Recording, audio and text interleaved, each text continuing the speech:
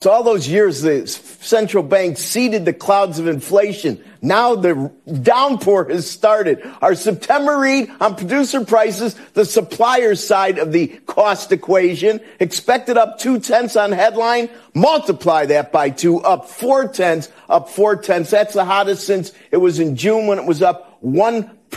And if we look at ex-food and energy, which almost sounds silly because food and energy, especially energy, that's the big enchilada here. Ex-food and energy, it did come in as expected, up 0.3. And of course, in the rearview mirror, we have up 0.4. Don't see revisions yet. Now, if we strip out food, energy, and trade, it's double expectations, up 0.4. Now we get to the real numbers. Year over year final demand expected up 8.4 is hotter than expected, up 8.5. Now the high water mark for this one is going to be up 11.7. Yes, you heard me right. 11.7. That was in March. All the high water marks for producer prices were made in March. So that is indeed good news, 8.5. That almost sounds crazy in and of itself. Ex-food and energy up 7.2, a tenth light to expectations, a tenth light to the rearview mirror. High water mark in March there was up 9.7.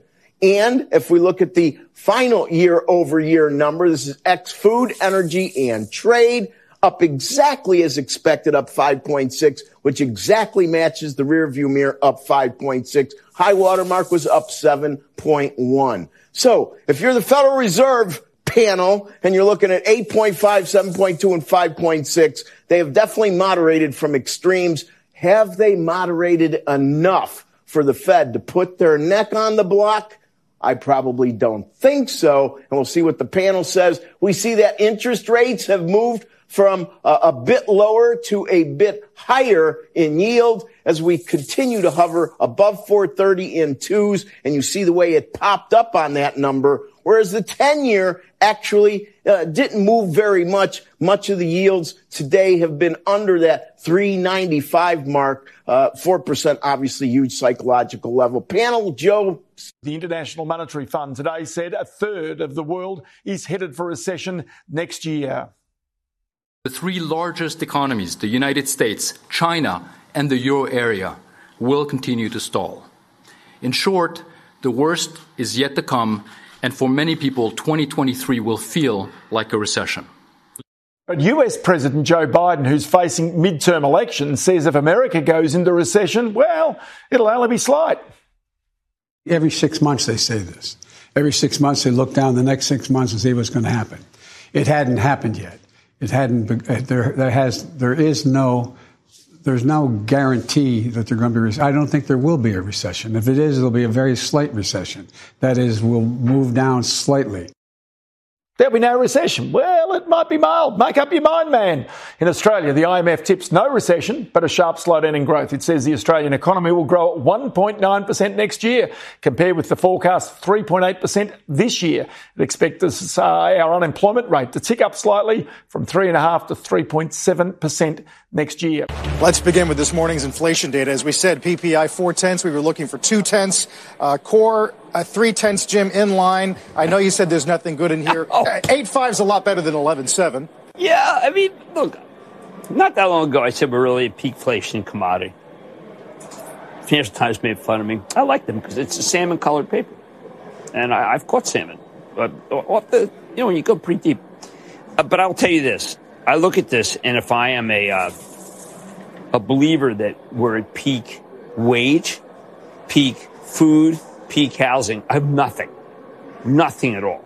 So anybody who buys bonds on this, I don't know why, because we already knew we were peak commodities. Let me have the mic. It's only so much of Jim Cramer sitting there admitting he's been dead wrong. So I want to today the construct for the election of 2022, 8 November, and it is Wednesday, 12 October in the year of our Lord 2022. A very smart man told us, I don't know, a year ago, that this election is going to come down to the two I's, immigration and inflation. In a moment, we're going to go to our own Ben Berquam, Real America's Voice investigative reporter, down on the border with some sheriffs We're going to talk to you about the practicality of the invasion of the United States of America. But I got to start in capital markets and plus the signal, not the noise. Steve Cortez, this is what we call the last print before Election Day, right? A producer price today, the wholesale prices, consumer prices tomorrow. Nothing good. Cramer went on there in his capitulation and said there's nothing good in this number. But right. You've done the analysis. This is, as Rick Santelli said, the central banks have seeded this. The fiscal irresponsibility of our political leaders exacerbated it, and we are where we are. Steve Cortez, the two eyes. Brother. Yes, look, quite a contrast there from CNBC. You had Jim Cramer in the mumble tank, somebody who has unfortunately misled so many investors out there, people who unfortunately have actually trusted him, and he has completely squandered that trust and abused it, quite frankly. But then on the plus side, on the positive side, you have Rick Santelli, who is one of the really few truth tellers in the corporate media. He's a friend of mine and my old brother in arms from the Chicago futures and options markets, and he laid it out correctly by the numbers, data and evidence, not sloganeering and narrative and opinion. PPI came in twice as hot as expected this morning. So this inflation is intensifying. It is persisting. It wasn't transitory. It wasn't peaking. It is a remaining crisis and a created crisis created by Joe Biden as well as the establishment in Washington, D.C. by their attacks on United States domestic energy production as well as their exorbitant borrowing and spending. By the way, regarding this news, most of the time, in normal economic times, Steve, if you have hot inflation, it's typically because the economy is hot, because the economy is overheating, in fact. That's normally when you get inflation. Because of what Joe Biden has done, we have exactly the opposite. For the first time since the 1970s, we have the scenario of stagflation, where we have a recession combined with rising prices, the worst of all worlds. And let me give you a data point to prove that. Unfortunately, according to Bloomberg News, Intel is just about to announce massive layoffs of thousands of people. Steve, this is the beginning of a trend. These layoffs are going to accelerate in the coming weeks and months because companies like Intel simply cannot have the kind of payroll that they've had previously with this combination of a Biden recession plus the Biden-induced inflation. And again, those are two data points that we got just as of this morning, the Intel layoffs that are looming, as well as the PPI. We are in a world of hurt. And by the way, let's talk about some of the real-world ramifications of this. But hang on, hang on a second. I want to make sure the audience gets this, because it's being already the narrative. They're already getting ahead of it. The 0.4, it's twice as much as they thought. I want everybody to understand this on inflation. It's 2x, 2 times what they thought it was going to be. They talk about the peak in March. This is at the producer price level. This is a burning dumpster fire. Yes. And we don't have time today, but we're going to get back into your analysis. These prices are also what we call sticky, right? So it ain't going away. This is also the last print before Election Day. And I'll get to the Tapper thing in a second, which was embarrassing. Jake Tapper, I know doesn't know anything about economics or finance, but it's embarrassing to let that doddering old man just yammer on. We're not in a recession. We're in a depression right now for working class Americans, and they're going to have their say so on 8 November. Also, we have said for a long time, they sit there all the time yelling at all these people, but look at the jobs numbers. They're full of economy. We're adding jobs, adding millions of jobs. All crap. Intel is a proxy, not just for the American economy. It's a proxy for the world economy. And when they start saying massive layoffs, they can look down range and say, hey, the bottom's falling out of this thing. We got to let these people go now. Steve Cortez.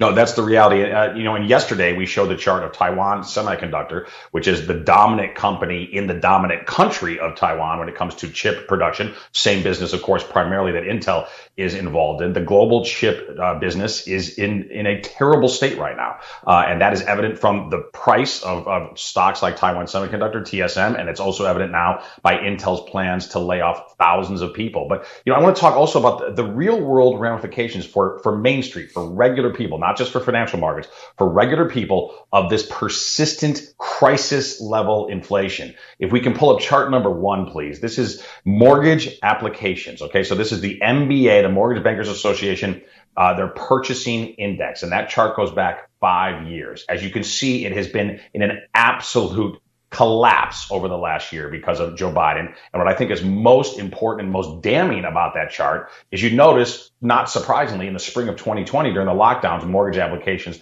crashed briefly, quickly rebounded thanks to the Trump boom 2.0. We have now broken those lows.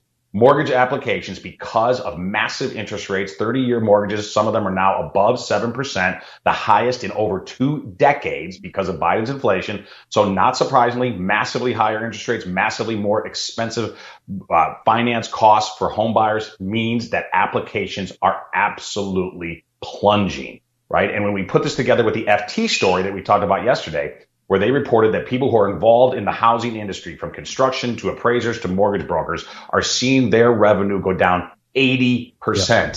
Steve, that's not a recession. That's a depression when you're talking about an 80% decline for an industry that's incredibly important. It's not like this is some small niche industry, okay? This is a leading industry for the United States. And so the ramifications are dire for this country, and I hope and believe that it's going to motivate people to take action and now. But this shows you when you're talking to mainstream media and you're watching CNN, it's these bunch of airheads. Jake Tapper's an airhead.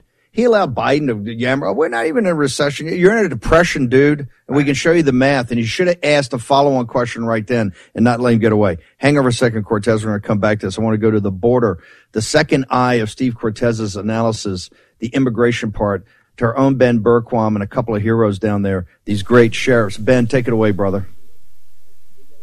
Hey, thank you, Steve. I'm here with Goliad County Sheriff Roy Boyd and Brooks County Sheriff Benny Martinez, and we're here at a command-level meeting for its Operation Lone Star, Task Force Lone Star. Tell us about it, Sheriff. Yeah, what we're doing is the command-level folks, the sheriffs and the chiefs, are coming together today, and we're going to start, we're looking at planning some of our operations that we run in the field. We've just completed a few operations. We're looking at the near future and trying to figure out exactly what we need to do, find out what everybody's needs are, and try to intercept cartel activity as they come through our region. And tell us about this. So you guys, you're down here, you're sheriffs, and it's not just sheriffs, it's some police. You guys have come together and said you're doing this because the federal government won't. Tell us the rationale and the benefits to it. Well, the biggest deal is, of course, as we know, we have a wide open border. And so Governor Abbott had come forward and given us money through Operation Lone Star through a grant. And so what we did was we came together, we formed our own task force of 20 law enforcement agencies. We're basically trying to put up our own wall that the cartel has to go through. And it's been very successful as far as apprehending and reducing the numbers and changing the habits of the cartel as they come through our areas. You know, Benny down here, he is on the front lines of it, and he sees it firsthand before it ever gets to us on the northern end. But all of us working together, you know, it really helps. It's a force multiplier, and it's a much better way to use tax dollars than just throwing them at worthless programs. The governor's done an outstanding job of giving us this lifeline and providing us with this opportunity. And Sheriff Benny, you were talking, both you guys have fairly small counties, 7,000 plus people. Talk to us about how bad the impact these Biden border policies have been to you guys and what you've seen. Well, the open border creates nothing but chaos to all of us, especially small counties like ours. You know, we have recovered 80 bodies for the year. From January to now, we already have 80. We had 119 last year. We have multiple pursuits, multiple fence damages to these ranchers. And it's not, I think, I have applied almost 80,000 in just fence repairs and gate repairs, and even a calf got killed as he worked his way through the ranches. But the fact that we're pretty much a mobile wall, so we can move, we can mobilize units anywhere we need to, because what they do, they find different routes. Okay, they're working against us, so they know where we're at, we know where they're at, so they become mobile and we become mobile. So it's a good thing that it's force multiplier and we can cover more area. And that's really, Steve, down here, the sheriff's, law enforcement, all the people on the front lines down here battling this battle because of the policies coming out of Washington, D.C. As you mentioned, these are the heroes that are doing it, and the deputies below them, the guys that wake up every morning and actually uphold their oath. Ben, if I could ask you guys just to stay through a short commercial break. We've got a couple of questions. Cortez and I have a couple of questions for these brave sheriffs about policies from Washington, D.C. So if they could just hang on for a second, we'll go take a short commercial break. We're in the war room. It's the two I's, immigration and inflation. Inflation's on fire, and of course, we're being inundated with over 4 million illegal aliens because of the Bidens allowing and exacerbating the invasion on the southern border, of which will be the first article of impeachment when he's impeached in the spring or summer of 2023 after the sweeping victory we get on 8 November. Steve Cortez, Ben Bergquam, and these brave sheriffs next in the war room.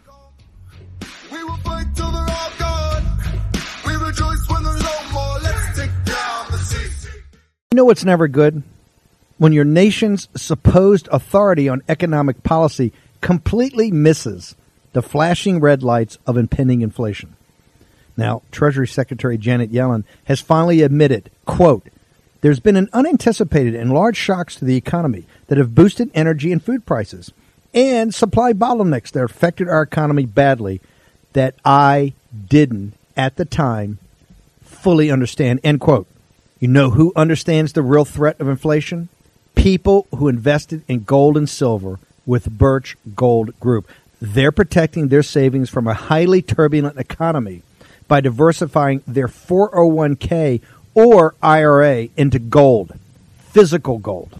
It's not too late for you to take action now. Text Bannon, B-A-N-N-O-N, to 989898 and get a free info kit on diversifying and protecting your savings with precious metals.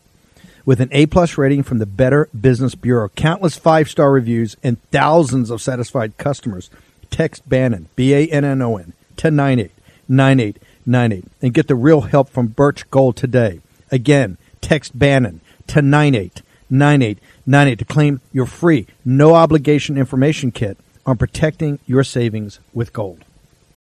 War Room Pandemic with Stephen K. Bannon.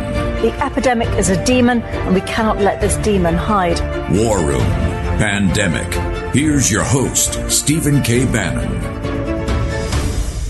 I tell you what, we're honored even to stand in their presence. People don't realize until you get to South Texas and the Rio Grande Valley, these incredibly brave Hispanic American citizens have taken an onslaught by our nation's elite who really don't think their lives mean anything. So they've essentially turned control of the border over to the cartels, and you have the thin blue line of these law enforcement officers, these sheriffs that are down there in these counties. They're nothing short of heroic. Our own Ben Berquam was down there. They have a command meeting on Task Force Lone Star today. Ben, can you ask the sheriffs, do they feel like, and I'm not trying to minimize what they're doing, but given that the federal government basically is exacerbating this invasion of the southern border, do they feel like a lot of what they're doing is just trying to put fingers in the dike? Yeah, Sheriff, we had asked that. So that's really the question. Are you guys, do you feel like it's being effective, or do you think we're just putting fingers in the levee here, and this is, it's in the end, it's all going to come flowing in? Really, all we're doing is mitigating the situation for our area.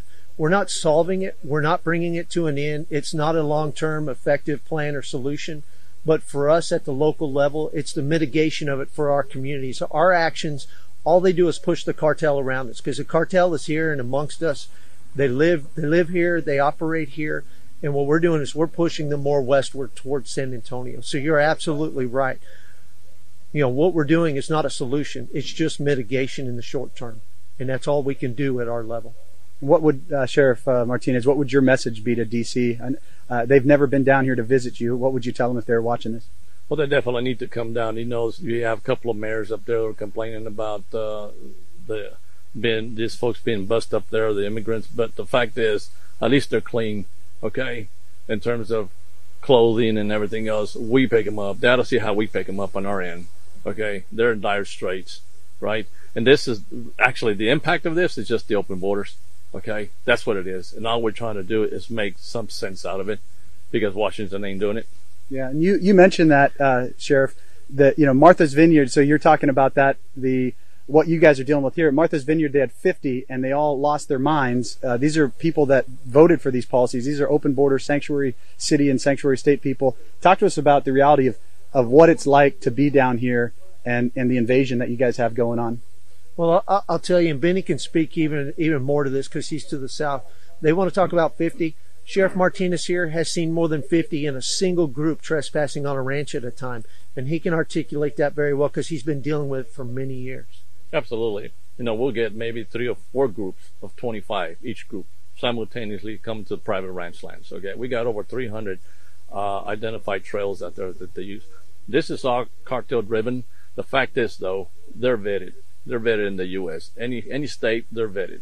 And I know the government knows they're there because I used to do that. I used to work alongside the federal government, so I know they're there. It's just the fact that we need to find them and start extracting them. And this, Steve, this is my last question to you guys is, we know the cartels run Mexico. Now what we're seeing is it appears that they're running many politicians in America, many parts of America. You look at the policies coming out of Washington, D.C.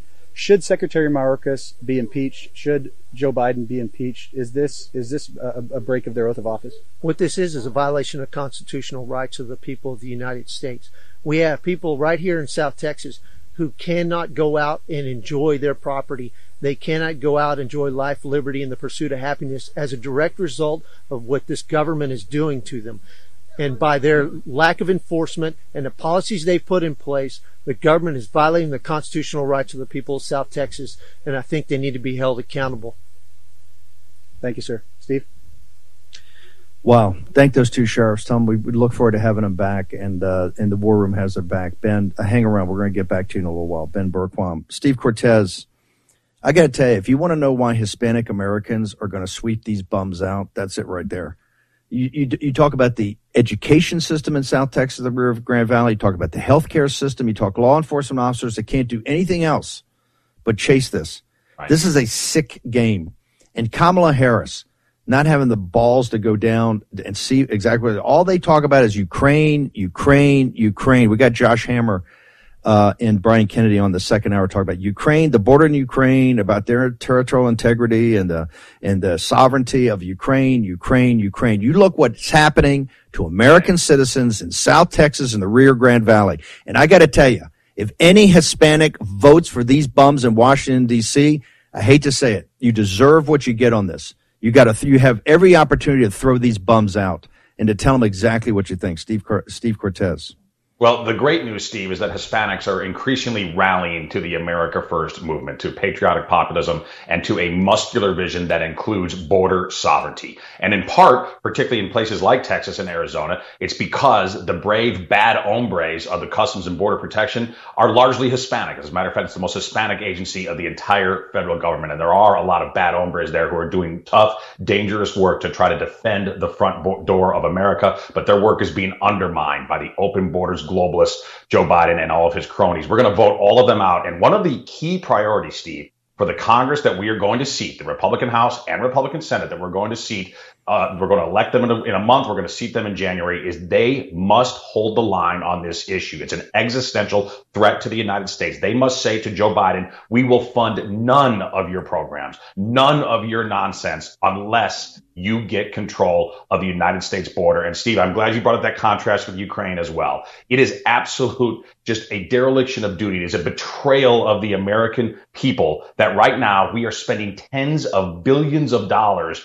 to defend the eastern border of a corrupt and irrelevant country 5,000 miles away, while the Biden administration refuses to defend our very own border that is being absolutely inundated by a tsunami of trespassers who are offending our sovereignty, who are endangering the people of the United States. And to connect this back to our previous discussion, Steve, on the economy, it's not just that it threatens our national security and our street safety. It's also an economic imperative to get control of the border, because in a time of soaring inflation, the worst thing, there's never a good time for an open border, but this is the worst time of all, because Americans increasingly have to compete in the labor market against unlawful and unjust competition from these illegals who are pouring into our country and depressing wages for American citizens. It has to stop. We're going to cut this later, but those two sheriffs in those two counties, one of the northern part, one of the southern part, the buried lead there is they said the cartels are in control. The cartels live. Right. The cartels are in control. The cartels who are in business with the triads and the Chinese Communist Party. These are not friends of the United States. We're over in Ukraine, and we got CIA paramilitary. We got troops on the ground. We're pouring in billions of dollars and spending all this time and effort on Ukraine, on the Russian-speaking eastern border of Ukraine. And you've got paramilitary. You talk about bad hombres. They don't come any badder than the cartels. And now we have sheriffs sitting there right there saying the cartels run the southern border. They're inside. They're inside the wire. This is what's the first article. Write this down. I said it a year ago. The first article of impeachment on Biden is going to be after a thorough congressional investigation of exactly what they did to break existing U.S. law to exacerbate this. And those are American citizens. They're not Ukrainians. Ukrainians, that's a European problem. And yes, I feel for the Ukrainians. We've tried to stop the escalation, say you're killing women and children, and try to de-escalate this thing. But these are American citizens. These are our countrymen. And we're allowing this to happen to our countrymen. That is why he's going to be impeached. And I don't care if the MSNBC or, the Justice Department, the FBI didn't like it. We're going to win a sweeping victory, and you're not going to steal it. We're going to impeach Garland. We're going to impeach Mayorkas, but we're going to get to Biden. Mark my words, we're going to get to Biden. This is unacceptable. You see the agony that's down there, and we've allowed this, and all they're sitting there, Kamala Harris sitting there lecturing us on the Ukraine. I don't want to hear any more about the Ukraine. Cut the money off. Let Trump get in a room and cut a deal. Steve, let's go back to inflation. We got a couple of minutes here. We're jammed up in the rest of the show. I want to make sure we get all the capital markets. Walk me through. By the way, I tell you what, let's do. Let's go to the White House. Can we play Zen Master Jean-Pierre? I got to hear her on inflation. Let's hear it. We have seen some important progress for the American people. A couple of things that I lay out. We've seen real disposable income and real consumer spending both increase in part thanks to the strength of our job market. Gas prices are down over $1 per gallon since their peak this summer. That's an overall decline of 22%. Okay. Wow. Is it because she comes across as a pick? Yeah, no. Is it because she comes across as a Zen master pixie that nobody blows back on that? What's the reality there, Steve Cortez? Yeah, let's do some fact checking here. Let's go with data and analysis and charts, because Karine Jean-Pierre somehow with a straight face said that wages are up and gas prices are down. Of course, the exact opposite is true. Let's go to chart number 2. This is real wages. Okay, real wages have now been crashing for 18 straight months. I have highlighted the period of time. That chart goes back 5 years, the period of time on that chart in which real wages have been descending. It is below 0%. You are working harder to get poorer every single month for 18 months in a row. So no, Karine Jean-Pierre, wages are not up. Wages are down massively on a real scale, which is all that matters, is what people can actually buy. Now, regarding gas prices, let's go next to gas prices. Gas prices as of today, according to the U.S. Department of Energy, national average, $3.91. It varies dramatically, of course, far higher than that on the West Coast, for example. But national average right now is $3.91. When Joe Biden took office, January 20th, 2021, $2.38. So it is up over $1.50 a gallon since Joe Biden took office. Also, to put that in context, Steve, the entirety of President Trump's presidency, because we became energy dominant in the United States, because he unleashed the forces of American energy production. The entirety of his presidency, gasoline prices averaged in the 1s and 2s. It was either $1 something a gallon or $2 something a gallon, the entirety of his presidency. We now have a scenario where we are in the 3s and 4s. So it has literally doubled from the 1s and 2s to the 3s. Yeah. The lies and spin is not even. You got to give me smart. Give me smart spin. Give me smart narrative. Give me smart lies. Okay, just let's do with that. This is so junior varsity. As the nation's economy implodes, just check the math. Short commercial break. Back with Cortez, and also going to go to Delaware. Somebody running for Attorney General. War Room Pandemic with Stephen K. Bannon. The epidemic is a demon, and we cannot let this demon hide. War Room Pandemic. Here's your host, Stephen K. Bannon. Okay, you've got to go to Getter and get on the Getter feed and download the app, because you get a more immersive experience. Here's the reason. There's so much going on, and we just give you signal, not noise, that you can't cram it in even in 4 hours a day. You can't. That's why Cortez, myself, Navarro, Mike Davis, everybody is up on Getter nonstop. And here's one of the things. We have so many victories that are happening, and we have victories. You just see what we have the sheriffs down in Texas who are fighting, and I realize it looks like it's overwhelming, but they're fighting to mitigate for their thing. That's a victory. That is a victory, because people can see that, and that's leadership and courage. But you have it all over. I want to go to Delaware. Normally, we would not be focused on an attorney general race in Delaware, although the Washington Post today, and we got Alex DeGrasse coming on the second hour, the Washington Post talks about one of the most competitive parts of the country for House races. Where is it? In New England, Rhode Island, Connecticut, up in New York, right? State. Why? Because the MAGA message is spreading. We're competitive all over New England, New Hampshire. Alex DeGrasse is going to walk you through that. That's called spreading the battlefield. want to bring in Julianne Murray, running for the Attorney General in Delaware. But I'm bringing you on because you had a blockbuster win in the Delaware Supreme Court. I want you to explain exactly what happened, what this victory is, and what's the national implications, Julianne. Okay. Hey, and thanks for having me on. I'm a fan, so I appreciate it. Just a regular person running for Attorney General who happens to be a lawyer. All right. How this set up is we have our Constitution, Delaware's Constitution, is very specific about absentee voting. And it basically says that the General Assembly shall enact laws when people are unable to appear at their polling place in their election district because of public service, your business or your occupation, you're on vacation, you're sick or physically disabled. There are 6 very specific reasons for why you can absentee vote. In 2020, when in the height of COVID, our General Assembly passed vote by mail, many states did. It was challenged here in Delaware and upheld under their emergency power, the General Assembly's emergency power. Now, fast forward to 2022, and in 2020 they basically said the Court of Chancery, which is our equity court where you go to get somebody to do something or to not do something, said under their emergency power we're going to uphold this. But the Delaware Supreme Court back in 1972 said that list is an exhaustive list. You can't expand it, you can't reduce it without a constitutional amendment.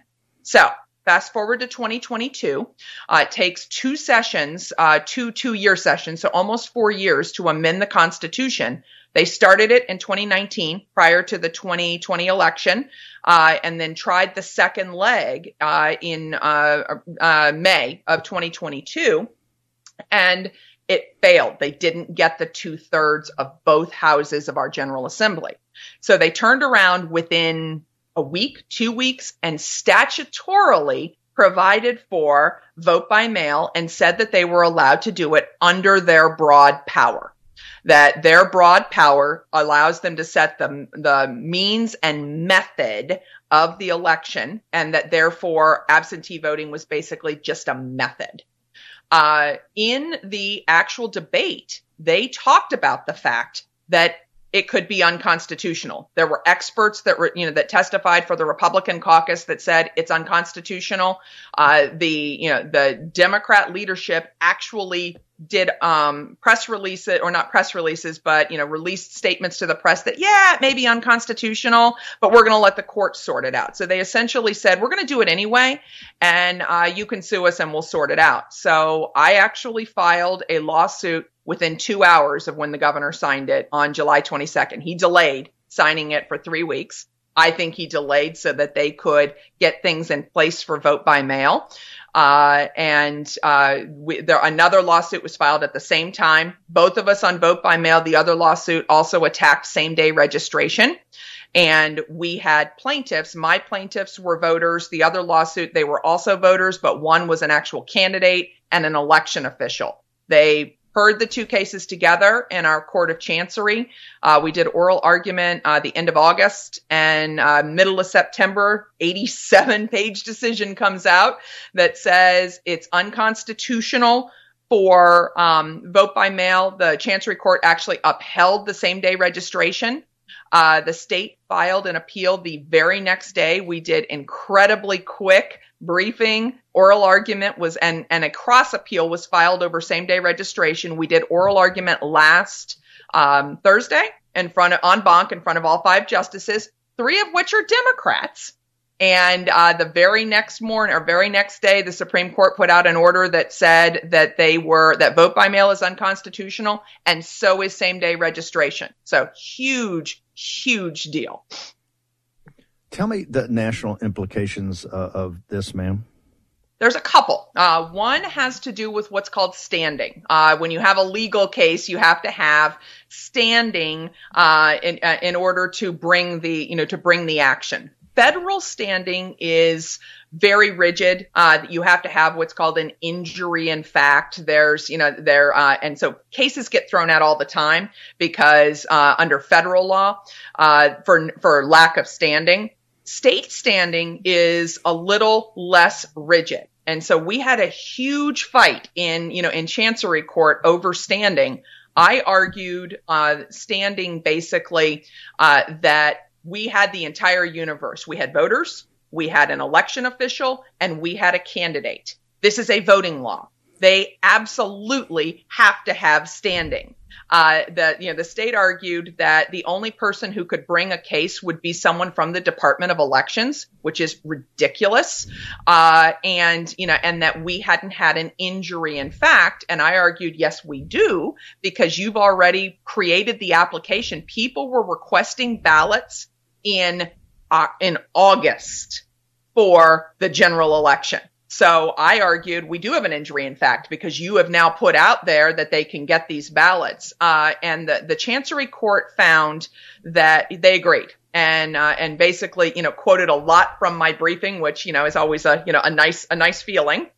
And basically said we can, that the court cannot accept that a citizen does not have a remedy in a voting act. And so that is going to play out nationally. That, there was in the other case, the Public Interest Legal Foundation was assisting in that case, and they are already using basically the precedent that was created in Delaware for standing in other state cases. So that's, national implication number one.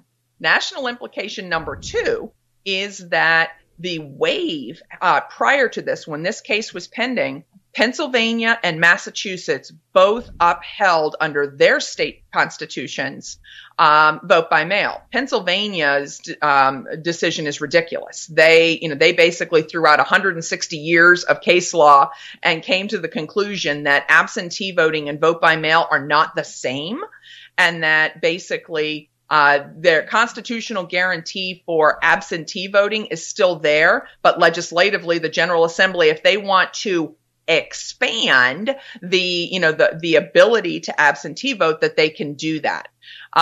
This is is the opposite. It's honoring the Constitution, the precedent that we had in place, and so I think that it is going to reverberate or could reverberate across the country, because now we have a decision what people are calling very blue Delaware. We have a state Supreme Court that unanimously said, no.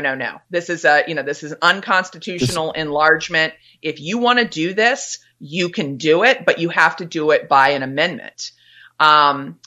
What this does, and whoever the presidential nominee is in 2024 can send me a thank you note, because vote by mail won't be passed before the next presidential election. It's a huge deal. Huge deal. And by the way, we're going to make sure this reverberates everywhere. And you bring up the great case of Pennsylvania, which is still a festering sore. Yes. Real quickly, I just want to talk about, I just want to make sure we're clear. In this election on November 8th, in the state of Delaware, there will be the mail-in ballots or don't count. You got to show up and actually vote in person. Is that what I'm hearing? Unless you apply and get one of these waivers for absentee, one of the 6 things. Okay. Talk about, you ran for governor before. When you started the voting, you were 100,000 down already in the mail-in ballots, correct? I was. So I was a first-time candidate in 2020, ran for governor, won a 6-way primary, and I got more votes in the general election than any Republican governor or gubernatorial candidate in the history of Delaware. It was 192,000 votes. I know people are saying, gee, that doesn't seem like very much, but Delaware is like a congressional district, but heading into that election or that night, they had tallied the absentee votes. I was down by 100,000 votes before the first machine vote was cast. And so basically they say she lost by 100,000 votes. No, I didn't, because if 50,000 from the sitting governor had come over to me, we would have been tied. But vote by mail, and this was true nationally. Vote by mail affected races all over the country. So in Delaware, Mark Elias bragged about this is how they stole it. This is what Raheem and I spent so much time on. Last thing, what's your status of your attorney general race right now, ma'am? It's terrific. I am able to. We have a very soft on crime AG who is not prosecuting 85% of gun crimes and is basically saying, I'm keeping guns out of the communities, but she's attacking lawful gun ownership and not doing anything about the criminals.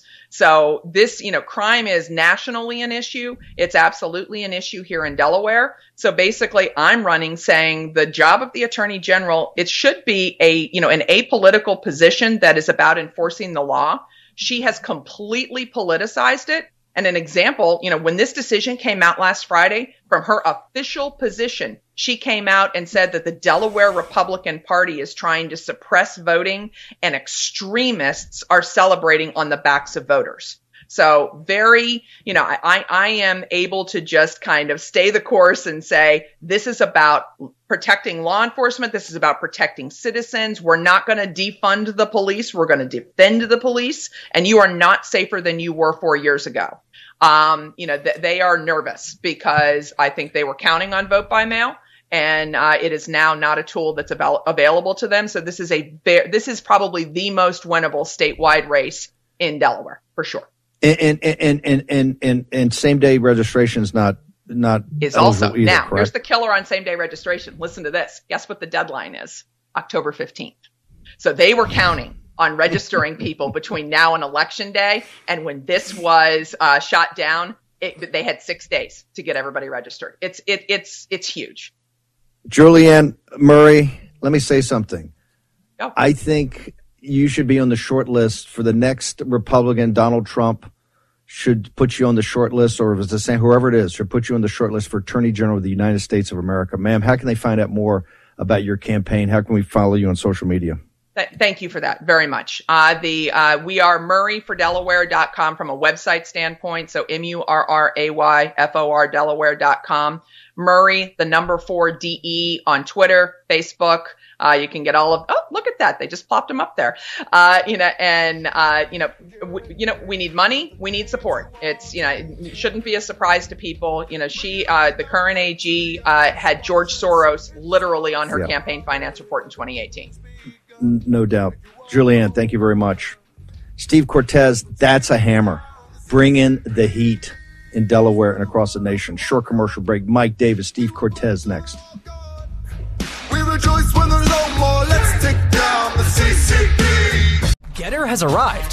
The new social media taking on big tech, protecting free speech, and canceling cancel culture. Join the marketplace of ideas. The platform for independent thought has arrived. Superior technology. No more selling your personal data. No more censorship. No more cancel culture. Enough. Getter has arrived. It's time to say what you want, the way you want. Download now. One of the things, by the way, you got to get together. You get the immersive experience. Download an app. It's totally free. It's easy to use. I have no technical skills whatsoever, and I can use it. That stuff you see being put up all day, that's for me. Here's one of the things about our movement, Cortez. We're going to have Mike Davis on here in a second, because we got to get to this Bank of England thing. The power of MAGA is we are now unearthing and bringing to the forefront the Carrie Lakes, the Tudor Dixons, the Christine Karamos. Julianne Murray is going to be a national figure. What she did on this, because people run around their hair on fire, mail-in ballot, boom, she took care of the problem because she's maniacally focused and great and a great lawyer. And she took care of it in Delaware, which is all controlled by Democratic judges. Right. Do you understand the historic implication? And she cut to the heart of this nonsense in the Commonwealth of Pennsylvania. Steve Cortes. Yes, and to your point, too, Delaware is perhaps the most corporatist and one of the most corrupt states of America. So if she can achieve this in Delaware and get a unanimous ruling, it's an enormous precedent. It should be invigorating to the election sanctity movement across the entire country. And you're so right. Julianne Murray is a star. I'm telling you that. And you're completely correct. She is a warrior lawyer, somebody who assessed the situation and said, wait a second. The Constitution of the state says otherwise. Common sense says otherwise. It took a smart, tough outsider lawyer to make this case and win this case. This is really inspiring. And also to your broader point about all these people coming in from outside of politics, right? People like Blake Masters and J.D. Vance and Joe Kent and John Gibbs in Michigan. This group of outsiders who are coming to politics for the first time, and add Julianne Murray to that list, they are going to change the national scene. Let me, we're going to go, I got to get to banking. Let me bring in Davis for a second. Mike Davis. Mike's here for another reason on tech. We're going to get to that in a second. But Mike, you're another guy. You kind of wandering off the playing field. I mean, you were doing big work with Grassley stuff, but now you're a national figure. Julianne Moore, what she's accomplished, how big a deal is that? And is she going to be your wingman in the Justice Department of Trump? She's great. I mean, I just heard what she said there, and she has a backbone of steel, and that's what conservatives need today. They need to stop being wimps. They need to stop being cowed by the left. They need to stop being cowed by the uniparty. They need to learn how to fight to win. All the left cares about is power, and we need to stop playing by the rules. We need to, by the uniparty rules, we need to fight to win. And she shows how you can do that. And go back to the Constitution and just be a hammer, just be an absolute hammer. Okay, hang on a second. I'm going to put this in perspective now, what's going on. And Mike's going to hang with us for the A block and talk about tech. Let's play the Bloomberg TV Bank of England clip this morning, and Cortez and I will give commentary. And I think it's taken a few days for the market to kind of get its arms around all of this. But this is not carte blanche. This is not the Bank of England buying everything you want to sell them.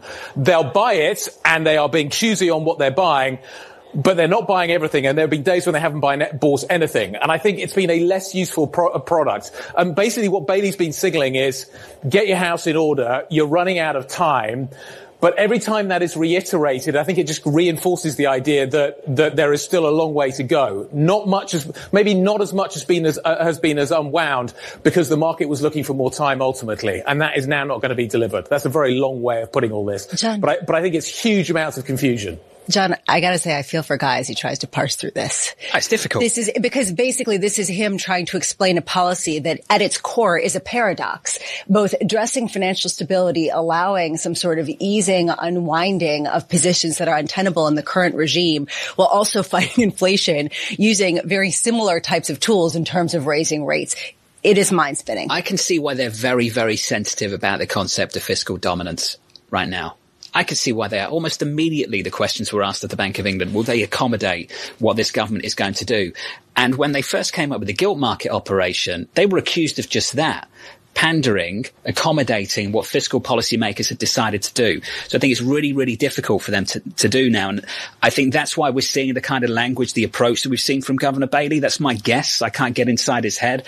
The sense I get from him and the way he spoke yesterday just sounded like a man who was very, very sensitive to the idea that they might be contributing to so-called fiscal dominance. There is an argument that for decades, central banks helped offset a lack of action from fiscal policymakers, a lack of action from Washington, D.C. For a decade. Or from the parliament. And this is a question now of, can the central banks pull back and stop giving the fiscal policymakers a pass and risk financial instability and risk perhaps disrupting things to such an extent that imperils the basic functionings of a capitalistic society. And this is going to become an increasing debate in the months to come. Something else is going on here. That young woman right there, Abramowitz on Bloomberg TV, Cortez, that concept of fiscal dominance. This is a construct. Remember, we try to get nomenclature. Get your number 2 pencil out and write that into your notebook. That is one of the most important 60 seconds on television of this year. Right. What she just said right there. What this means is the out of control fiscal dominance, the out of control spending of the politicians and the central banks have allowed it to happen and allowed it to exacerbate. Steve Cortez. You know, Steve, this is one of the most important stories in the world that almost no one in the corporate media is talking about, what is going on in England. The Bank of England, in many ways, is sort of the father or grandfather of all banks globally, central banks as well as regular commercial banks. And the Bank of England just got bitch slapped by the global bond markets, because the Bank of England was trying to simultaneously loosen and tighten economic policy, monetary policy in England. And the bond market said, regarding your buying, we'll take it, and we're going to sell even more, because interest rates, if we can show chart number 3, interest rates in the UK, this is the equivalent of our 10-year treasury. This is their gilt yield market. As you can see, we are at new highs for the cycle. That chart goes back 6 months on gilt 10-year yield in the UK, meaning prices go down, interest rates go up in the UK. So they tried twice to intervene and buy their own bonds. It did not work. The market completely rejected this move, and the Bank of England has lost all credibility. England is trading like an emerging market right now, like a very troubled emerging market. No, this is like Ghana or Equatorial. This is a big deal because they're trying to save the pension funds. You guys sitting out there got a pension fund? In England, they're fighting a headwind to save the pension funds. We're going to take a short commercial break. We're going to be back with all this, Mike Davis. We are packed in the second hour. Politics, law, economics, all of it next.